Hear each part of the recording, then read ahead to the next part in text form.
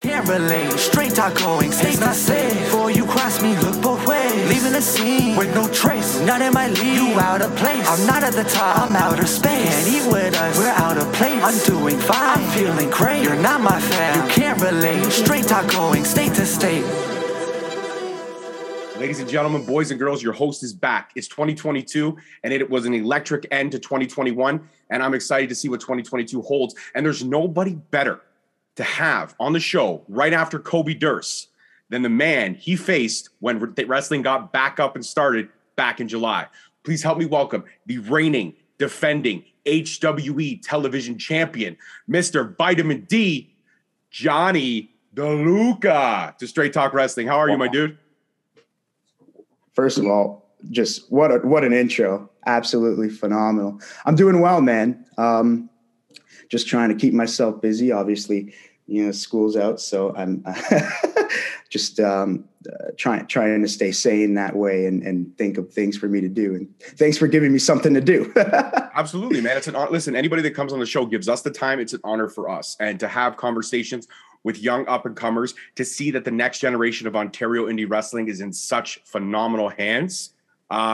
What can you say? That's why I'm excited to sit down and talk with you. So the first time I actually got to see you live in living color, not on YouTube, not through clips on social media, was at HWE's Country Carnage Breaking Out of Lockdown show back in July. It was a show where no tickets were sold. We had an intimate venue with about 50 fans that were screened beforehand, much like all of us were. We were all screened beforehand. It was all protocoled, all on the up and up. But we broke out of lockdown. And it was exciting to see. And the first match I had the honor of calling for my first commentary gig ever was you versus the Diamond Tiger, Kobe Durst. You have had a phenomenal stretch of the last 5 months, and we're going to get into all of that and more. We're going to talk about title defenses against Kobe Durst. You already touched on it a little bit with the mini host, but we're going to talk about that casket match with Holden Albright. We're going to talk about the last title defense you had against Von Vertigo. And we're going to talk about that Destiny debut and what we see for the future. Now, I don't know if you've noticed, Johnny, but I'm wearing a shirt of someone who I believe should be your next opponent, not for the TV title. I appreciate you as the TV champ. I do. But I think we can't stop there. I think you got to go with the new reigning, defending HWE champion. That's Mr. Tyler Turva, Mr. Saturday Night Delight. Now, if the opportunity were to present itself where you had to go at Tyler, I mean, I know you're young, you're hungry, so this is a challenge you would not say no to. But how do you prepare for a guy like Tyler Turva? You can't prepare for him. You can watch all the film you want, but you know he's going to throw shit that you ain't never seen on film before. Well, obviously, the opportunity to rack them all up would be absolutely ideal. But yeah, no, Tyler Turva, like you said, very unpredictable, very great performer as well. I remember, going to multiple shows, just watching and observing and just, he's a true pro, man. And that would be a hell of a challenge, but nothing I'm not up for. And how do I prepare for something like that? I just don't. I go in there and I be myself and I do what I've been taught. Yeah, and you know what? You had a great teacher, right? Now, correct me if I'm wrong. I may be wrong, but correct me if I'm wrong. Because again, the thing that sucks about indie wrestlers is if you don't know them on a personal level like you and I do, research is few and far between. There's a little bits and pieces out there, but the internet's full of a lot of bullshit. So you have to weed through the bullshit to get to the meat and potatoes. Now, you were trained, if I'm right, again, if I'm wrong, I apologize. You were trained by Rip Impact, correct? Correct. Perfect. So Rip Impact, I mean, this is a living legend in wrestling, not just Canadian wrestling, but wrestling. And anybody who doesn't know who Rip Impact is, please do your fucking research. He is the head honcho of HPW, which is Hamilton Pro Wrestling, but he's also the epitome, if you will, the embodiment of everything that is pro wrestling. And unfortunately, he lost his title after some questionable defenses. I'm not going to lie. I love Rip Impact, but Rip Impact as a heel, he does exactly what he's supposed to do. He makes me hate him and yet love him at the same fucking time. And it's very frustrating when you hate and love someone. Like, to hate someone is emotionally draining. It is. It's like being in a relationship with a girl you don't want to be in a relationship with, but she keeps you coming back. because you just enjoy that, let's say, makeup sex, if you will. So you enjoy that part of it, but everything else is just so tiresome. And that's what it is with Rip Impact. I enjoy watching him work, but I hate the way he presents himself when he is a heel, but he does such a fantastic job. When you look at your teacher, you look at the man who started things for you, and you see how well he keeps evolving. I mean, that's got to be a goal. That's a goal for every wrestler in this business, but especially for you. I mean, you've only been in this business a few years, but you've already racked up quite an impressive resume, some great gold and some great matches. So the goal for you, I mean, every time, I know it's to leave everything out there because you're Johnny D, Vitamin D. You have to leave it all out there. But when you see your teacher elevating at this stage in his career, that's got to be inspiring as well. Incredibly inspiring. It's very motivating. The thing I always say about Rip is that although he is able to evolve and play any role that's given to him, he's always Rip Impact. He's one of the most consistent guys that you'll see on any roster or show.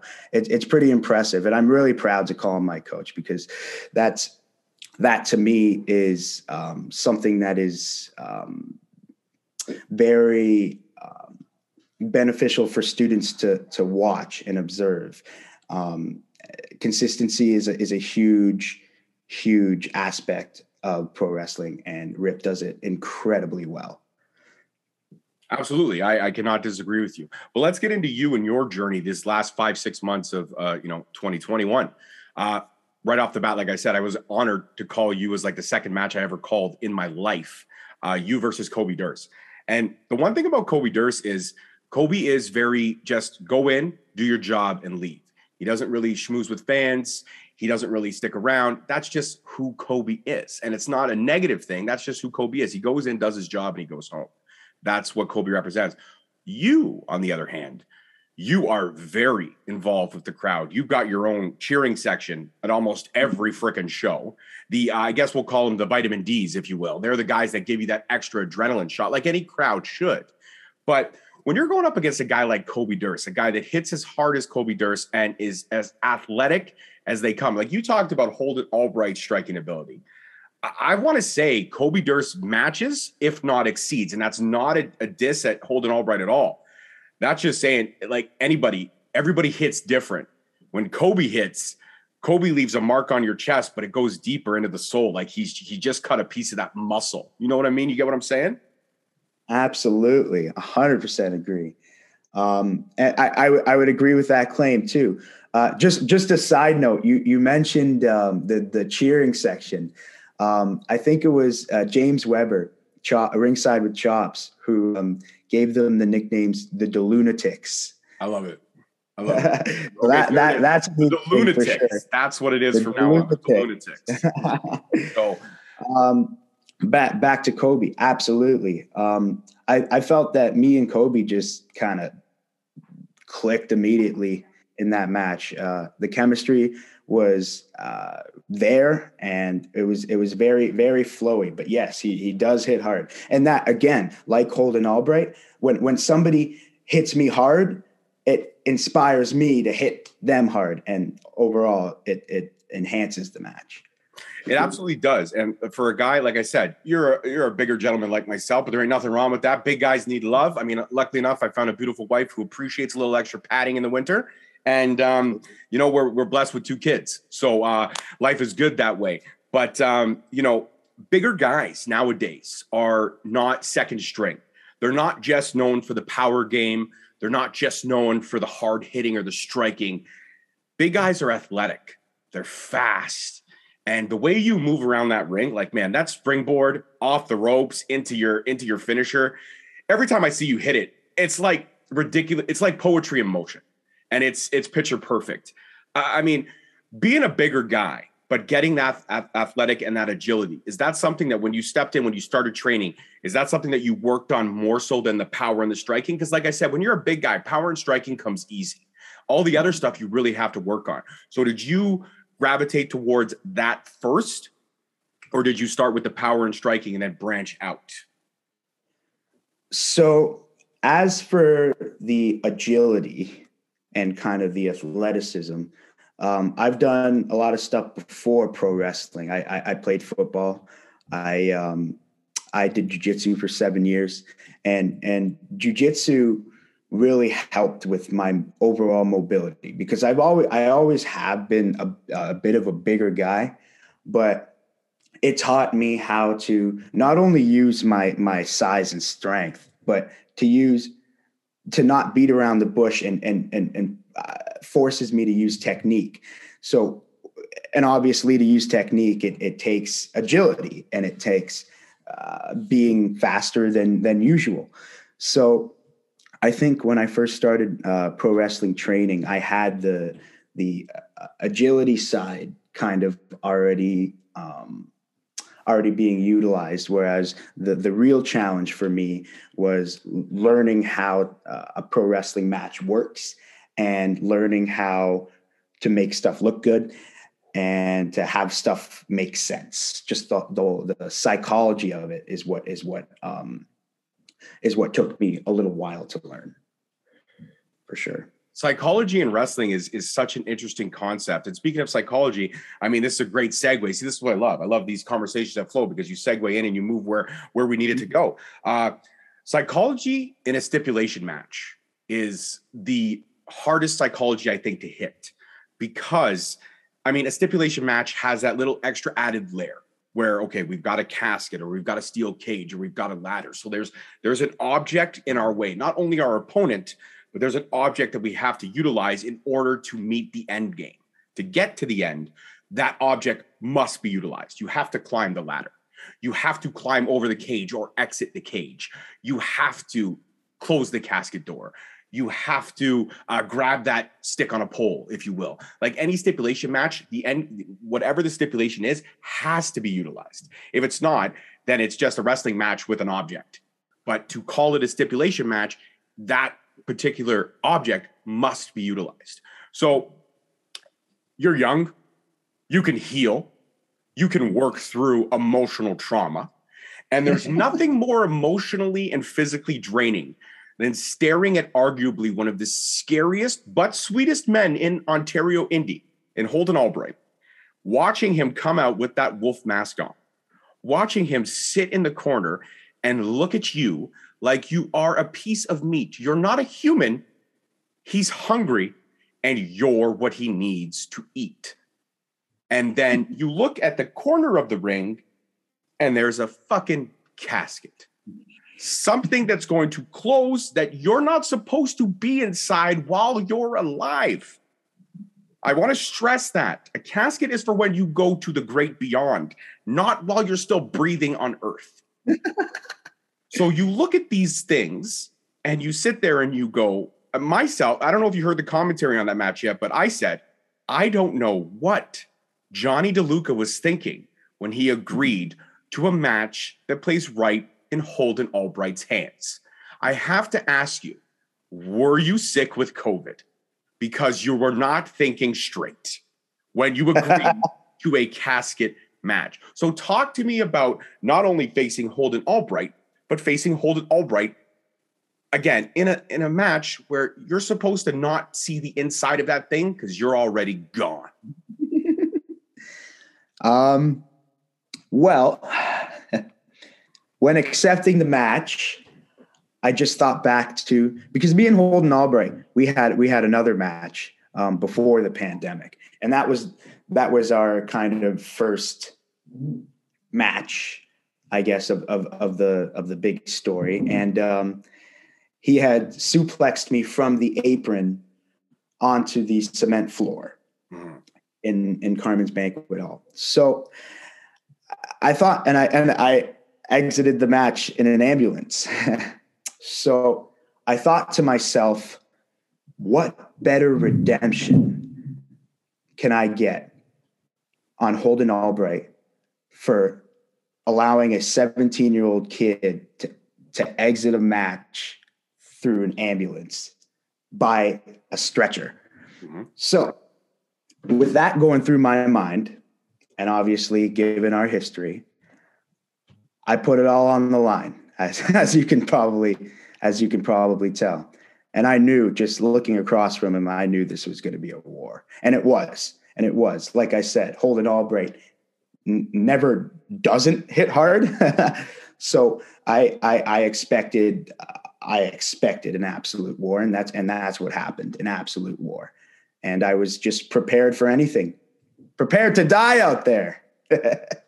I mean, when I see I love casket matches, but they make my fucking skin crawl because, again, that object out there is uneasy. And again, who in their right mind owns a casket and just keeps it in the garage and says, yeah, okay, let's we're going to do a casket match. Only a fucking guy like Holden Albright would go to a Costco and get milk, eggs, butter. Oh, and look at that. It's on sale for $6.99. I'm going to get a casket. Only Holden Albright would buy a casket. And that shows you the mindset. But like 100%. You said, yeah, absolutely. You prepared for a war. But again, the same thing. When it comes to Holden Albright, the script changes. You have to expect the unexpected. And again, you can watch all the tape you want. You could study everything. You could remember leaving that match in a stretcher, in an ambulance, the first time you tangled. Emotions run high. And do you think that in a match like that, you must keep your emotions in check? Because if you don't, if you let your frustrations boil over, you're going to lose. 100%. And that's a huge thing with any match too. Trying not to let your emotions get the better of you, but also using those emotions to take you to new levels, right? I view pro wrestling as a very emotional thing, and it connects with people on so many emotional levels that if I don't show and showcase that emotion, people are not able to effectively respond or resonate to how I'm feeling or what's going through my head, or they can't anticipate anything, right? So I think, yes, keeping your inner emotions in check so that you're calm and that you keep and you hold everything together is important, but also letting the crowd feed off of your energy and in turn feeding off the crowd's energy through emotion. Yeah, absolutely. The crowd adds another layer. The crowd really is I guess you want to say the sixth man, if you will. You're the starting five. You've got your emotions all running for you, all fighting with you. And then you got the crowd that can turn the tables on a match. It can take a wrestler out of the match. It can make a wrestler come back into the match. And I mean, when it comes to the Lunatics, I've never seen those guys not scream their heads off. And that's a testament to you. But now I pose this question. If ever came a time where you had to switch layers, you had to evolve, evolution is necessary in wrestling. And you know where I'm going with this. Yeah. If you have to tell the Lunatics to go fuck themselves one day, and you're bitter and you're angry and you're like, fuck this, I'm in it for me, I'm going to do what my teacher did, I am just going to be in it for me, and you have to switch gears, do you think that the Lunatics would switch with you and follow? Or do you think they would disappear? And would that affect Johnny DeLuca in a match if he had to evolve from face to heel? In my honest opinion, if I were to turn heel, my DeLunatics are incredibly loyal. They would cheer me anyway.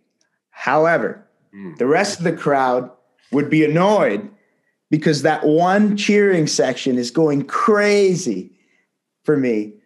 And I'd be playing to them, and the rest of the crowd would be, and the DeLunatics would turn heel with me, essentially. They're a part of me. Mm-hmm. So we're an army, if you could say. That's a scary thought, Ontario Indie fans. Just remember, if Johnny D decides to evolve one day, there's going to be that. I mean, heel fans already are pains in the asses, but to have a whole fucking section, that's going to be a lot. I guess what you're telling me is if that day ever happens, I should just carry Tylenol in my pocket. Then I have a fucking headache. Bizarro world, absolute bizarro world. I love it. I love it. I love that term, and I love watching wrestling where it's like, oh, the fans aren't typical. They're not cheering. They're not cheering the faces or booing the heels. They're doing the opposite. They're only cheering who they like. And to me, that's what makes wrestling so unique, because it's such an interactive experience that unpredictability, you don't know what they're feeling. You don't know who you're wrestling in front of. I wrestled in front of so many different crowds, and even as a face, I've gotten booed to the ring. You know what I mean? You just have to go with it. You just have to find a way to evolve with it during your match, and that's the beauty of pro wrestling to me. You never know how they're going to react, and they can react however they damn well please. Absolutely. And the crowd, like I said, could take a wrestler out. It could pull a wrestler in.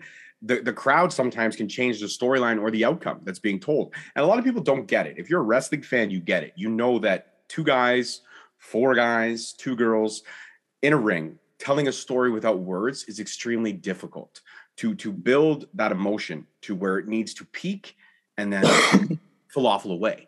To get to those high points, those low points, to make somebody stand up out of their seat and go, come on, I need one more time. Like to draw out emotion from a human being is very time consuming, and it's very psychological, like you said. Have you wrestled when the pandemic was going on? Did you wrestle in front of no crowds? Because I know there was a lot of filming being done at a lot of different promotions. So you've probably been on the fence with crowds, which we saw the last couple of months here, and then without crowds. Johnny DeLuca, I pose this question. Is wrestling in front of crowds the same as wrestling in front of no crowd?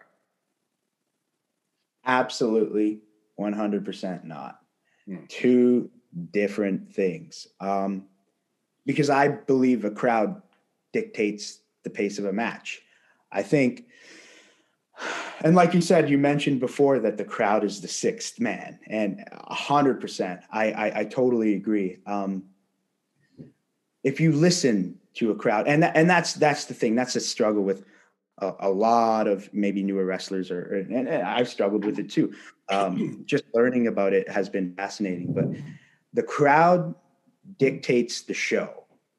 The crowd makes the show, in my opinion. You can put out whatever you want in that ring. It doesn't matter if you're the best technical wrestler or whatever.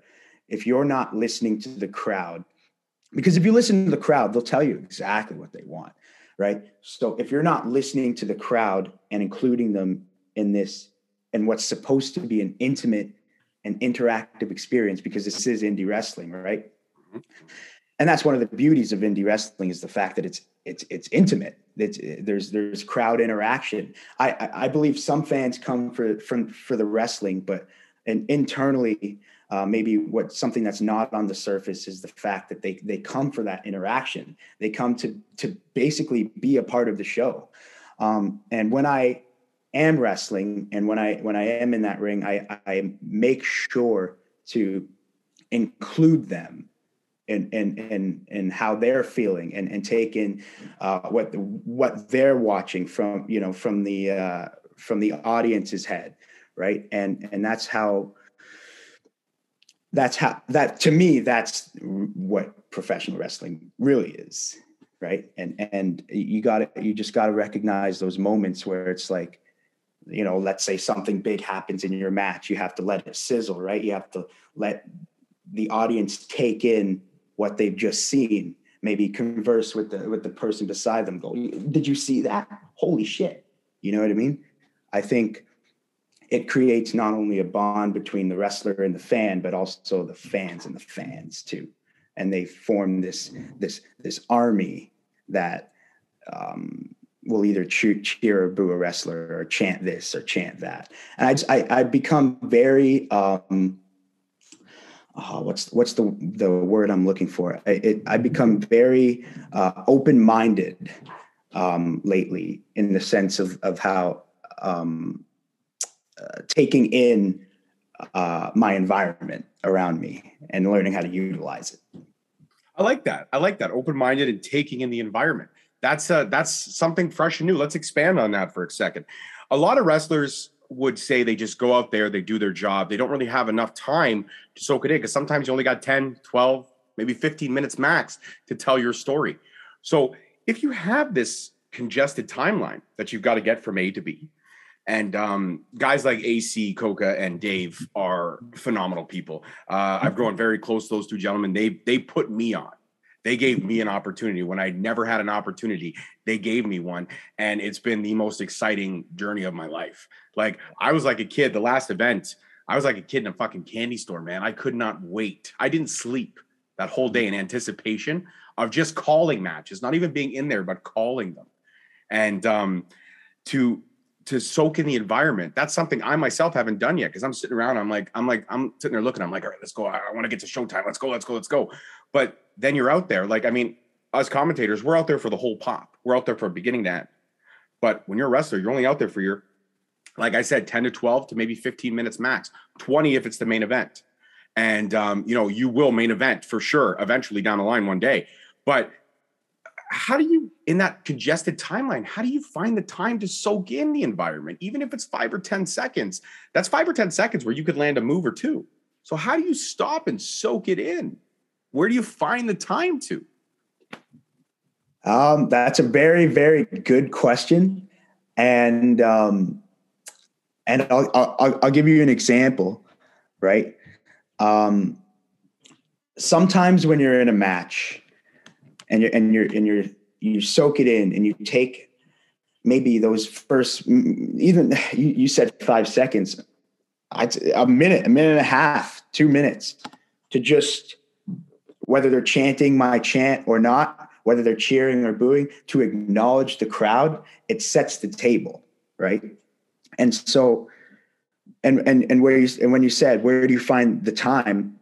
I don't find the time. I make the time. You have to make the time during your match to appeal to the audience. You have to be able to do that at any point during the match, and you have to be on the ball. And that's why maybe sometimes it's not the greatest idea to have so many things set and planned, whereas as opposed to having your key moments and having your key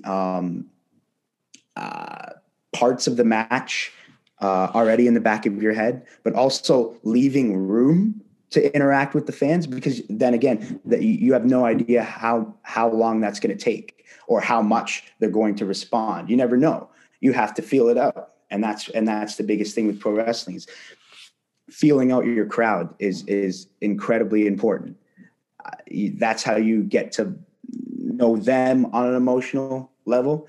And that's how they get to be able to respond to you on an emotional level. And emotion, I believe, in my opinion, is the thing that really creates wrestling fans, as opposed to moves. Absolutely. And how old are you again, Johnny? 19. Fuck, I feel like I'm talking to a 38-year-old like myself. Like, Jesus Christ, you're phenomenally wise beyond your years. Now, I got to ask this. You mentioned with the mini host, the origin story of vitamin D. You mentioned finding out that Ronnie Randallson was your father. Storyline based, not real life. I mean, but if Dave was your dad, that'd be pretty fucking awesome, because Dave's... It could be real life. We have no idea. He is like a father. He's a father figure for sure. But your actual dad, your actual mom, when you went up to them, I want to say you've been in this business now for what, 3-4 years? Probably, yeah, 3.5, 4 years. Yeah. So we're talking 15 going on 16. Let's go argument's sake. 15 going on 16. You go to your mom and dad one day and you say, all right, guys, sit down. Let's have some dinner. Let's talk some pasta. Let's have some sugo. Maybe dad's got a glass of wine. Maybe everything that's on that table. Absolutely. Maybe mom's got a glass of wine. We got nice prosciutto and some. Fuck, well, I got to come over to the Luca house for dinner then. I got to come. That's my jam, bro. You got to come to Luna's house, man. Absolutely. Done. All right. I've been invited. Mama D, I've been invited. So make sure you get the pie. Also, I'm already cooking. She's already cooking. I'm a big fan of veal parmesan too. So if Mama D can make some veal parmesan, I'd love it. Everything's on the table, my man. Everything's on the table. Perfect. So you're sitting down with mom and dad, and you look over at mom, you look over at dad, and you're getting ready for the big announcement. You're getting ready to go. All right, guys, I know what I want to do with my life. And at 15 to figure that out already, that's huge. And you look at mom, you look at dad, and you say, guys, I want to be I want to be a pro wrestler. What was the reaction when you told mom and dad that this was something you wanted to chase? Oh, they 1,000,000% knew it was coming. It wasn't like it was out of left field at all. I've been a wrestling fan since I was 8 years old. So that's 10 years, 11 years. And it's something that they fully expected and fully supported me, luckily, in my experience. Because, well, at the time, right,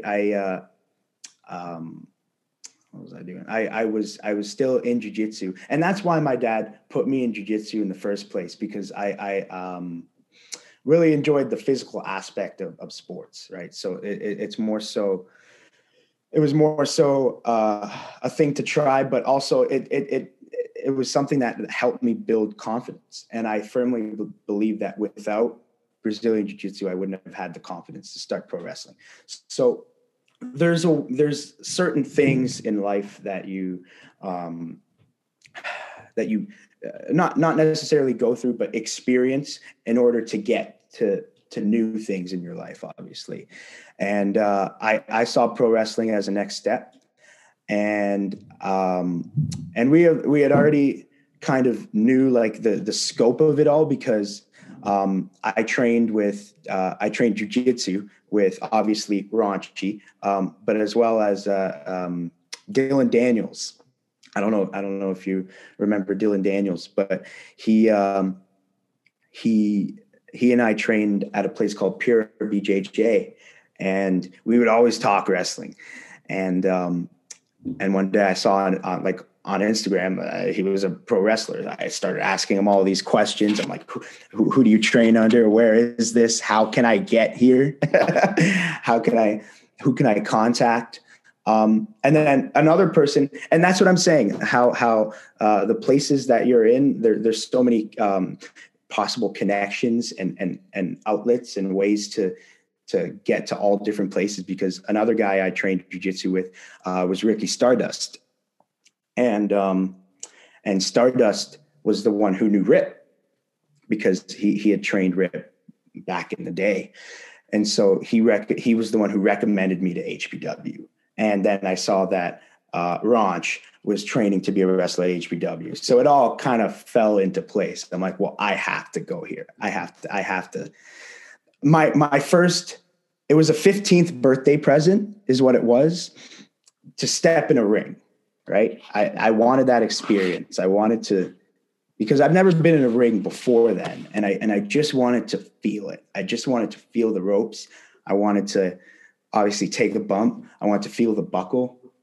I wanted to get on the top rope. And I talked about it so many times. I'm like, oh yeah, when I get there, I'm going to just go on the top rope and I'm just going to do a moonsault. Right. And then I actually go on the third rope and I'm like, this is way freaking higher than I thought. But yeah, everything just kind of fell into place, and they were pretty supportive, I would say. Absolutely. And great support systems are a lot, just in terms of even having somebody behind you always cheering for you, but also having somebody behind you to perk you up when things aren't working, when things aren't changing. I'm blessed enough to have a great support system. I've been dealing myself last couple of months with some mental health issues. Anxiety is perked up, a little bouts of depression. And those are dark days. And if it wasn't for my wife and my girls, and even my dog, her and I don't get along at all, but we try. We have our "you don't fuck with me, I don't fuck with you" spaces. But she's got a Napoleon complex. She's like 6 pounds and thinks she can beat the shit out of everybody. Like she thinks that I've seen her bark at a Rottweiler through glass, and then I take her outside and she cowers like a child. Like the smaller ones are always the most courageous. Oh, I know, right? And I get it. I have a small one too. Yeah. I have a small one too, who I can relate to. Doesn't really want too much to do with me either, but I just pick them up. I'm like, well, I'm bigger, right? So I pick her up. I'll give her noogies. I start flicking her nose. I just bother her. That's what I do. Just remind them who's the boss, right? That's right. Absolutely. But having those great support systems around, they make things easier. And thankfully, great support systems of my wife and my daughters, and a change in lifestyle, a change in the way I do things, change in the way I perceive things, has helped tremendously. And I still got a lot more work to do, but this is a great restarting because I went through some stuff and worked that out a few years ago and going through it now. And I'm okay to talk about it. I'm actually very excited to talk about it. So anybody out there who's listening, support system is key. If you're having those dark days, remember, dark days don't last, and things get better. So don't give up. In the words of Rihanna, can't give up now. We almost there. We're going to run this town tonight. And if you don't know that song, Google it, because I'm not going to fucking explain Jay-Z to people. Okay. I'm not going to do it. If you don't know who Jay-Z is, that's your fucking problem. But let's talk about, you mentioned being a fan since 8 years old. 8 years old. Okay. And there was a picture that circulated around social media a few weeks ago. One of those, how it started and how it's going. And it's, the picture I'm talking about. It's you with one of the most well-known referees in Canada and probably some parts of the US, Harry D. Everybody knows him. He's been on Impact. He's been all over the place. He's been reffing for like 25 years, I believe. 30 years, maybe. He's OG to like the nines. And I've had Harry mad at me twice when somebody was stupid enough to put the bell in front of me when I'm already nervous for commentating and they tell me, oh, you got to ring the bell. And nobody told me how to ring the fucking bell. So Harry, I know you're going to be watching this. I'm actually going to use this clip in promotion. I'm sorry, Harry. I'm sorry. That's why I don't ring the bell anymore, because it's too much fucking pressure when you have Harry D being like, oh, is that when the bell rang or the bell rang, the my music played? Yeah. I got all kinds of shit from, like, he grinded my gears for weeks, but it was all love. He's just trying to make me better, and I understand that. But absolutely. The picture I'm talking about is you in the ring with Harry D when you were like 8 or 9 years old, and then you in the ring with Harry D a couple months ago when he's raising your hand, defending your television title. Mm-hmm. Moments like that are huge when you could say how it started and how it's going.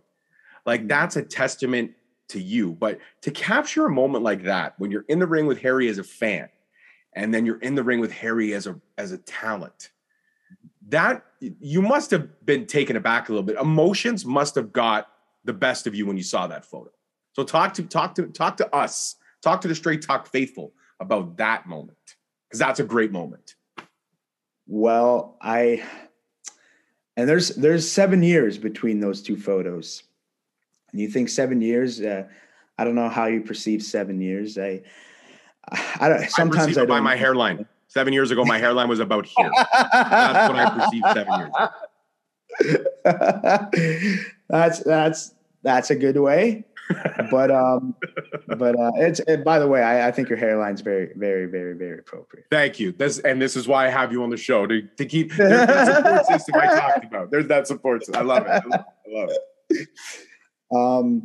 I think sometimes I look back at 7 years and I think, oh, it wasn't that long ago, because, well, 7 years, if you look back now, that was like what, 2014, 2015. And then just, oh yeah, I kind of relate it back to wrestling. What was going on in wrestling 2014, 2015. But I tend to forget that, like, 7 years is a huge chunk of my life.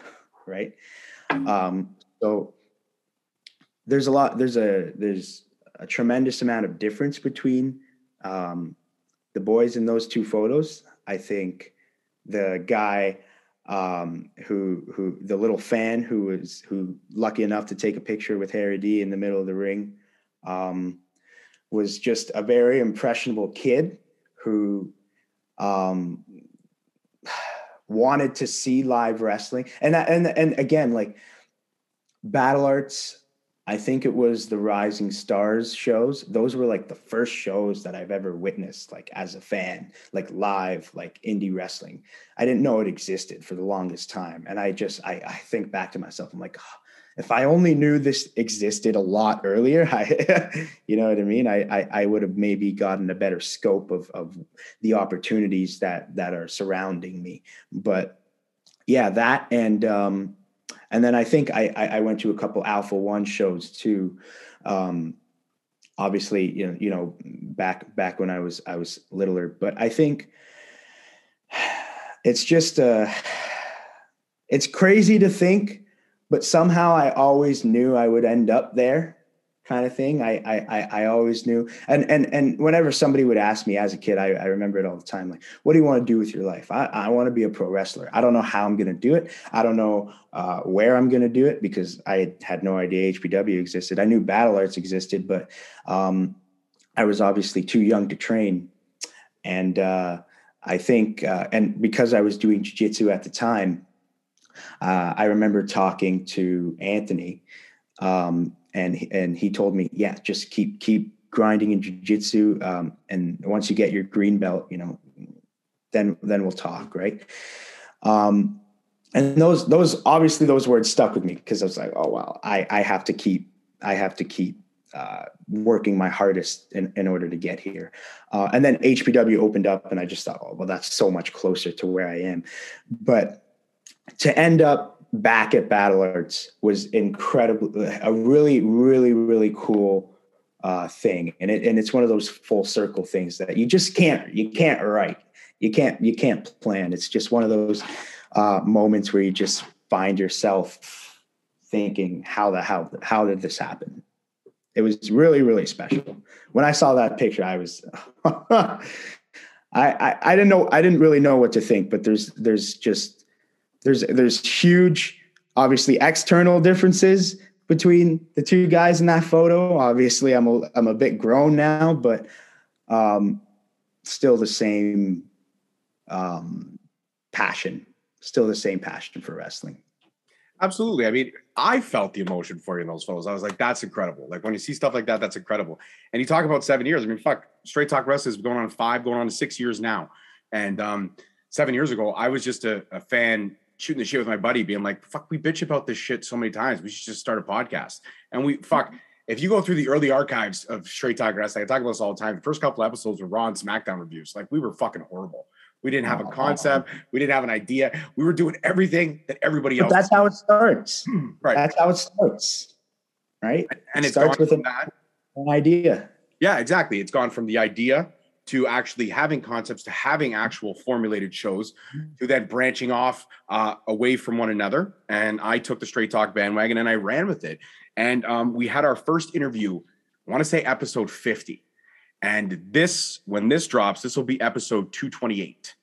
So we're talking over 100 plus conversations, 100 plus stories being told. And now I can add Johnny DeLuca to the list. And I tell you right now, this won't be the last time. You are now officially a member of the Straight Talk family, my man. Okay. Anytime you want to come back, you just give me a holler, because I never say no. I'll never be like, oh, no, I'm too busy for Johnny DeLuca. No, fuck that, man. You're always welcome back. I do have a couple more questions. I'm going to let you go enjoy the rest of your day, because it's only 11:40 a.m. We still have so much day left. Usually I'm doing these interviews at like 9-10 p.m. and I'm like, I'm going to let you go enjoy your evening. You're my shit. You're going to go to bed myself. But if you talk about full circle moments, you talk about real moments. A real moment I want to touch on with you is the first time your hand was raised for that television championship. When you capture gold at such a young age, do you find it hard to stay humble because you've reached, say, the proverbial mountaintop of that division at such a young age? Is it hard not to have ego creep in? And I'm not trying to offend it. I'm not saying you have an ego. I'm saying, but is it hard to not allow ego to creep in a little bit? Like, you captured that title at 18 years old. 18, you're already rocking gold. A television title in HWE is like the Intercontinental Championship in WWE. You are next. They're basically saying, this kid right here is the future of our promotion. Is it hard not to let pressure, let me rephrase, pressure and ego creep in? Well, so let me tell you, the actual experience of winning the championship caught me off guard, because I was not aware of the decision. Even during the match, I had, and we joke about it now, but I was under the impression that I was not leaving with the title. I was not leaving with the belt. And obviously the finish was hidden from me. in order to spark a genuine reaction. And which was obviously, that's one of the coolest things about wrestling, because nobody really knows that. Nobody really, it's an inside thing, but the crowd understands the emotion of it, but they don't know the working parts. And back to your thing about if I let, obviously ego and pressure weigh me down, I think. And if you look at who I've been in the ring with, defending that championship against, that's what keeps me humble, because I'm in the ring with guys like Kobe Durst, Holden Albright, Vaughn Vertigo. And then I realize I don't know shit. That's what keeps me humble. Just working with guys who have so much more experience, and are so much more well-versed into this world. I'm just trying to learn as much as I can. And as for the pressure, I do feel the pressure, but I know that I'm in good hands when I'm working with trustable guys like those three guys. And many more in general, being a pro wrestler and working with guys that are more experienced. It definitely keeps me grounded. I definitely know my place for sure. And that's one of the things that helps me. Absolutely. And I get, like I said earlier in the episode, it's hard to imagine that I'm talking to a 19-year-old, because you are wise behind your years and you're very mature. And that's a sign of good parenting. So Mama D, Daddy D, kudos to you guys, because he's a humble, genuine individual. And now I'm honored to call him a friend. So you actually segued again. Like, this is just clicking. It's clicking beautifully. You segued into Vaughn Vertigo, and we didn't touch on Vaughn Vertigo. You look at a guy like Vaughn Vertigo. Now, I don't give a fuck what anybody says. I coined the nickname, the Tarantino of the Ontario Indies, because everything he's done with Backyard Pro is electric. I coined it. Nobody else could say I didn't. And if they say, oh, that wasn't you, I don't fight in the ring, but I'll get in a fucking ring. I'll throw down. I don't give a shit. That's my nickname for him. Okay. I came up with that. But when you're in the ring with such a creative mind like Vaughn Vertigo, and you talk about layers in matches, that last title defense I saw you have against him, there's so many layers to that story. And Vaughn is a guy that can turn it on with no pressure. Vaughn is a guy that literally, he goes out there, he's very methodical in his thought process, and you could see the way he designs a match. So when you're designing a match with Vaughn Vertigo, is it hard not to step back and be like, fuck, man, like what he wants to do, how he wants to layer this story? I don't even know if I can do it. Like, does thoughts like that ever creep into your head especially when you're with a creative mind that Vaughn Vertigo has? And also, he does have the second best head of hair in the Ontario Indies. And I say that because Mike Forte has the best head of hair in the Ontario Indies. And you knew I was going to go there. I always got to shout out Forte's head of hair. I always have to. I love Forte. Forte's amazing. But Vaughn Vertigo, how do you not get sucked up in the creativeness that is Vaughn Vertigo?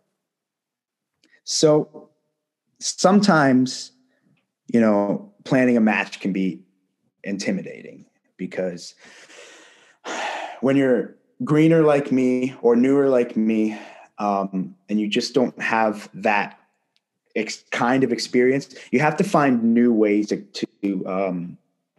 to layer your match and divide it into chunks so that you remember what you have to do and when you have to do it. Right. And let me tell you, like, working with Del Bruno was another very, very cool experience as well, because yes, they're alike in the sense of they're so creative in their thought process, and everything has an end goal, and you're always working towards something. Nothing in the match is meaningless or pointless. Everything kind of has a little bit of reasoning as to why it's happening.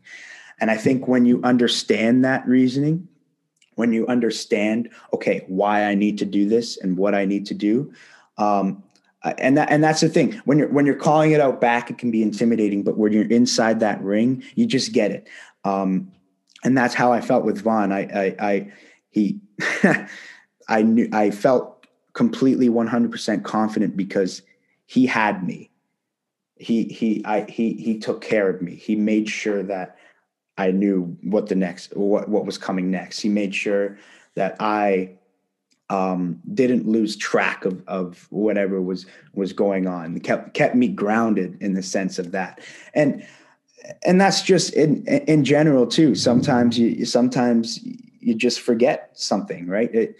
Always remember it takes two to tango. It's really a team effort in a sense, kind of thing. So whereas my inexperience might cause me to maybe not be as sharp in some areas, he helps me sharpen those areas while we're working together. And that's also iron. Iron sharpens iron, 100%. And that's the beauty of it to me.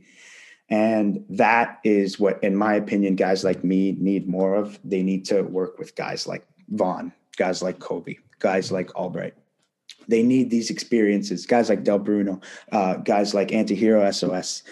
So many great lessons, and not even on the surface either. Just being in the ring with them and learning how they go through a match and just automatically adapting to it and taking that and go, oh, that's good. I'm going to do that the next match. I'm going to take that in. I'm going to add that to my arsenal, or I'm going to work a match like this from now on, or maybe I'm going to consider this. And it's like being a sponge. You have to kind of soak up every little detail, right? You might not get them all.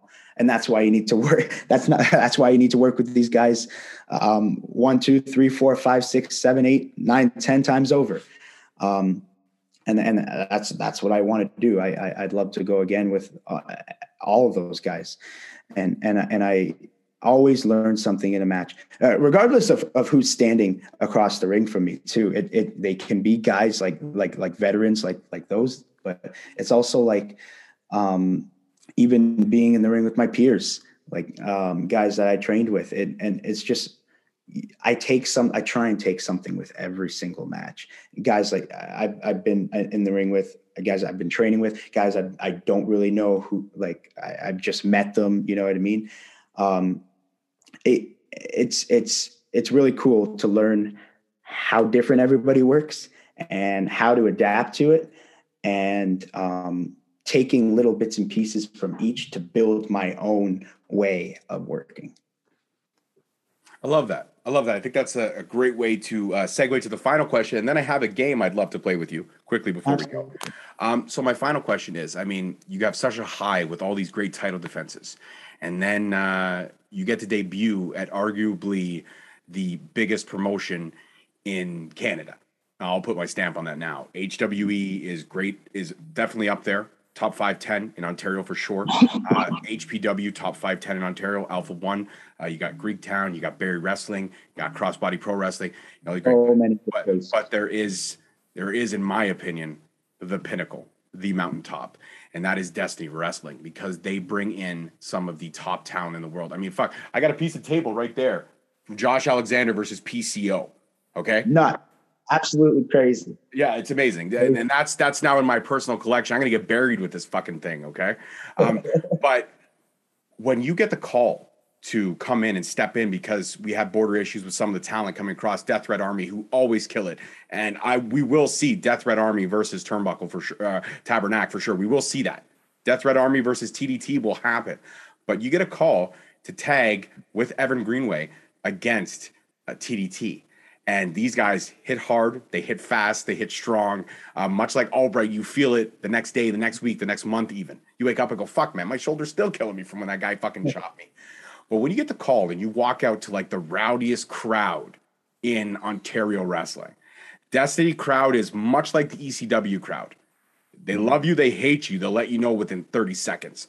You walked out, I was pumped to see. I'm like, that's amazing. What a moment for this kid. And Evan as well. Evan is a great talent as well. You walk out and you soak that, and we talked about soaking the environment in. When you debut at Destiny Wrestling, what's that like? What's the emotion like that? I was I was experiencing emotions on the car ride there because I was going to go to Destiny anyway, because they're like you said, the card was stacked. There were so many matches I wanted to see. I wanted to see PCO and Josh. I wanted to see Fuerza and Reverso. I needed to see Sabin and Diener. So I was gonna go there anyway. But then I got the call from Evan, who was already there. And this is, let this be a lesson to everybody. Always bring your gear. Always, no matter what, even if you don't think there's a possibility, always bring your gear. You never know, ever. You never know. And so I get the call from Evan and he says, we're booked against TDT. I go, oh, okay, great. I hang up the phone. I'm like, I just get this immediate shot of adrenaline. I just go, oh, holy shit. Okay. All right. It's happening. And so we get there and just, obviously I'm experiencing emotions just because, yeah, it is, like you said, it's one of the biggest shows in Canada. So I obviously felt pressured, but it was also such a comfortable environment.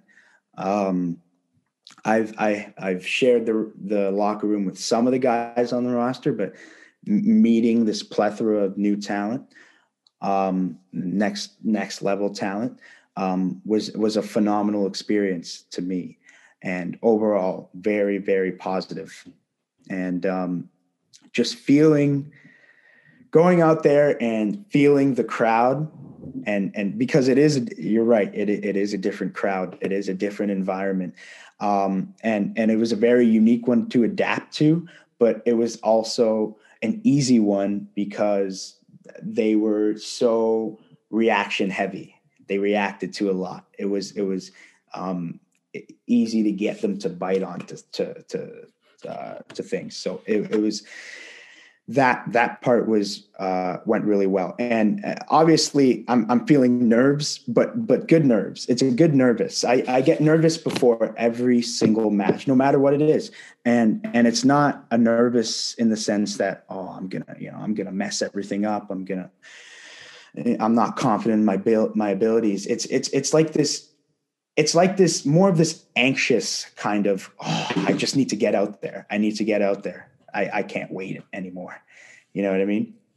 But yeah, no, all in all, great experience. You are right. Those guys hit hard.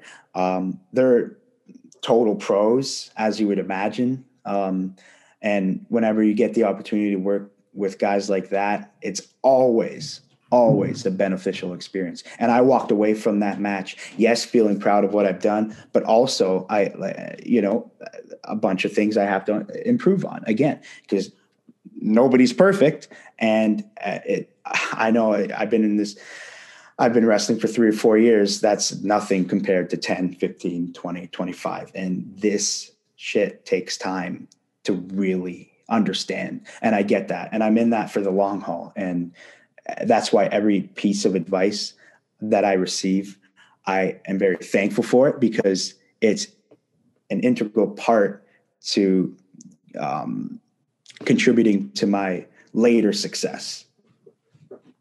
I love that. I think that's a great segue to get into our game. And before I get into our game, we're going to shout out your socials real quick. But I also want to tell you that I always do something special every year. I pick a spotlight, a young indie talent, an up-and-coming young indie talent. The first inaugural one that I chose was Scarlett Delgado a couple years ago. And then there was last year, who I can't remember, it's slipping my name. And I know, oh my God, he can't remember. Relax. I'm getting older, and it's also 11 a.m. and I'm on fucking vacation. So I'm tired. I don't give a shit what anybody says, okay? But I always pick a one to 11 a.m. It forced me to get up, because without that, I would have been sleeping till 2 p.m., my brother. So there we go. Yeah. I, on the other hand, do not have that option. 7 a.m. or not, my 5-year-old's up. Daddy, I want breakfast. Daddy, I want to watch Ruby and Max. Daddy, I want to do this. Daddy, I want to do that. Okay. All right. So I always call it the one to watch. And I want to proudly announce to you that you are my 2022 one to watch. So everyone keep their eyes on Johnny DeLuca. Sky's the limit. But Johnny, I got to say one thing, man. You got to get a little bit more interactive on Instagram, okay? You got no fucking point. Yeah. You got to change that shit, Johnny. You got to change that. And I expect when this episode drops that you fucking share this thing, okay? Yeah, absolutely. And that's one of the things that, again, I am looking to improve on social media. And I feel like I'm probably the best with Facebook, but and that's the thing too. With Instagram, things are moving slowly, but I have to stay on top of it. I have to get better. But the importance of social media is absolutely huge, because without it, people are unable to see your progress, and people are not easily able to access what you've done. And that's a big problem if it's not on display. So thank you for that. And I 100% will improve my social media on Instagram. But yeah, it's very, very important. I'm taking a few steps at a time. I just recently made my account public, and so now it's one of those things where it's like I procrastinate. You know what I mean? It's like I'm procrastinating posting stuff because I don't know what I'm going to say. I did too. And I was totally against. I'm not a big social media person. It took like 6 years to get me on Facebook after Facebook had peaked. It took me 100%. And it's part of the struggle was, obviously when it was happening, it was during school. So I was very busy with studying and doing homework and things like that. But you're right. It's a crucial aspect, and I shouldn't procrastinate that any longer. Now that school's done, I have a perfect opportunity. That's right. And this will be one of your first posts. So I'm honored to be a part of that for sure. Now, before we get into the game, shout out your socials for the world. So when you finally do get off your patootie and stop procrastinating, people can know where to find you. Go ahead and let the world know where they can follow the journey that is Johnny DeLuca. So on Instagram, Johnny DeLuca _. Facebook, I think it's just Johnny DeLuca. And then Twitter, I think it's Johnny _DeLuca. I like those underscores. We already follow each other on all of those. And if you guys want to check my socials, I always shout them out, but just check the link below in either any of the podcast posts or the YouTube post. The link tree is right there. Subscribe to everything, help us grow, help us evolve, because Johnny DeLuca is the one to watch, and Straight Talk is honored to share that. Now, Johnny, the game that we're going to play is very simple. It's a yes or no game. I'm going to ask you a question, and you just give me a yes or no answer. No explanation needed, just yes or no. So here's an example. Is Coke better than Pepsi? No. Okay, so there you go. That's how the game's going to work. I'm going to give 5 questions, and you're just going to give me their answers. Okay, here we go. Is Rip Impact better than Tyler Turva? That's what we do, baby. I always put the hard questions in.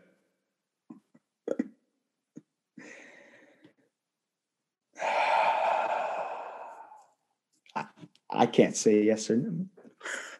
Okay, fine. I'll give you one veto. But if you use the veto now, for every other question, you have to give an answer. I want to specify better right now or just better overall. Okay. Is Tyler Turva better than Rip Impact right now? Yes, he's the champion. Okay, there we go. Done. There you go. No explanation needed. Is Xbox better than PlayStation? No. I don't like you. I don't like you at all right now. I'll stand behind that one. All right, fine. 2 of my all-time favorites are behind me on the wall. Is Bret Hart better than Owen Hart?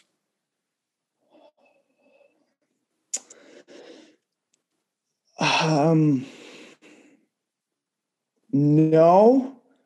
Can I follow up with no words? No, it's just a yes or no answer. Okay. All right, fair enough. Question number 4. Here we go. This is a big one. This is a huge one. Is Apple better than Android? Yes. Okay. Now we're on the same wave. I do enjoy you again. I do enjoy you. And finally, the 5th question. I know it's past Christmas, but I have to ask this because this is a debate that has gone on for years. Is Die Hard a Christmas movie? Yes. Oh, thank God. Somebody sees it the way I do. Thank God. Ladies and gentlemen, this has been my conversation with Johnny DeLuca. It has been an honor and a privilege to share your story, and it's not going to stop. We're going to check in with you down the line for sure, and I can't wait to call more Johnny DeLuca matches. I can't wait to get some vitamin D. Now, the only thing I ask is the next time we see each other, I've got a couple empty spaces in the wall around here you can clearly see. So maybe a Johnny DeLuca autograph is in the future. No pressure. Oh, but I'm just 100%. 100%. Perfect. You remind me, you let me know. Absolutely. Wonderful. Love to be on the ball. Wonderful. All right. Thank you so much for joining me today, brother. Stay safe. Guys, that's it for this one. Peace, love, and wrestling. We'll see you next time. Peace. Thank you so much for listening. Don't forget to tune in next week for another great episode on all available podcast platforms and hosted on Podbean. Also, check us out on YouTube at Straight Talk Wrestling, on Instagram at Straight Talk Wrestling, on Facebook at Straight Talk Wrestling, and on Twitter at _Straight Talk. And if you feel the need to buy some sweet merch, check us out on ProWrestlingTees.com. Leaving the scene with no trace, not in my league. You out of place. I'm not at the top. I'm outer space. Can't eat with us. We're out of place. I'm doing fine. I'm feeling great. You're not my fan. You can't relate. Straight talk going state to state.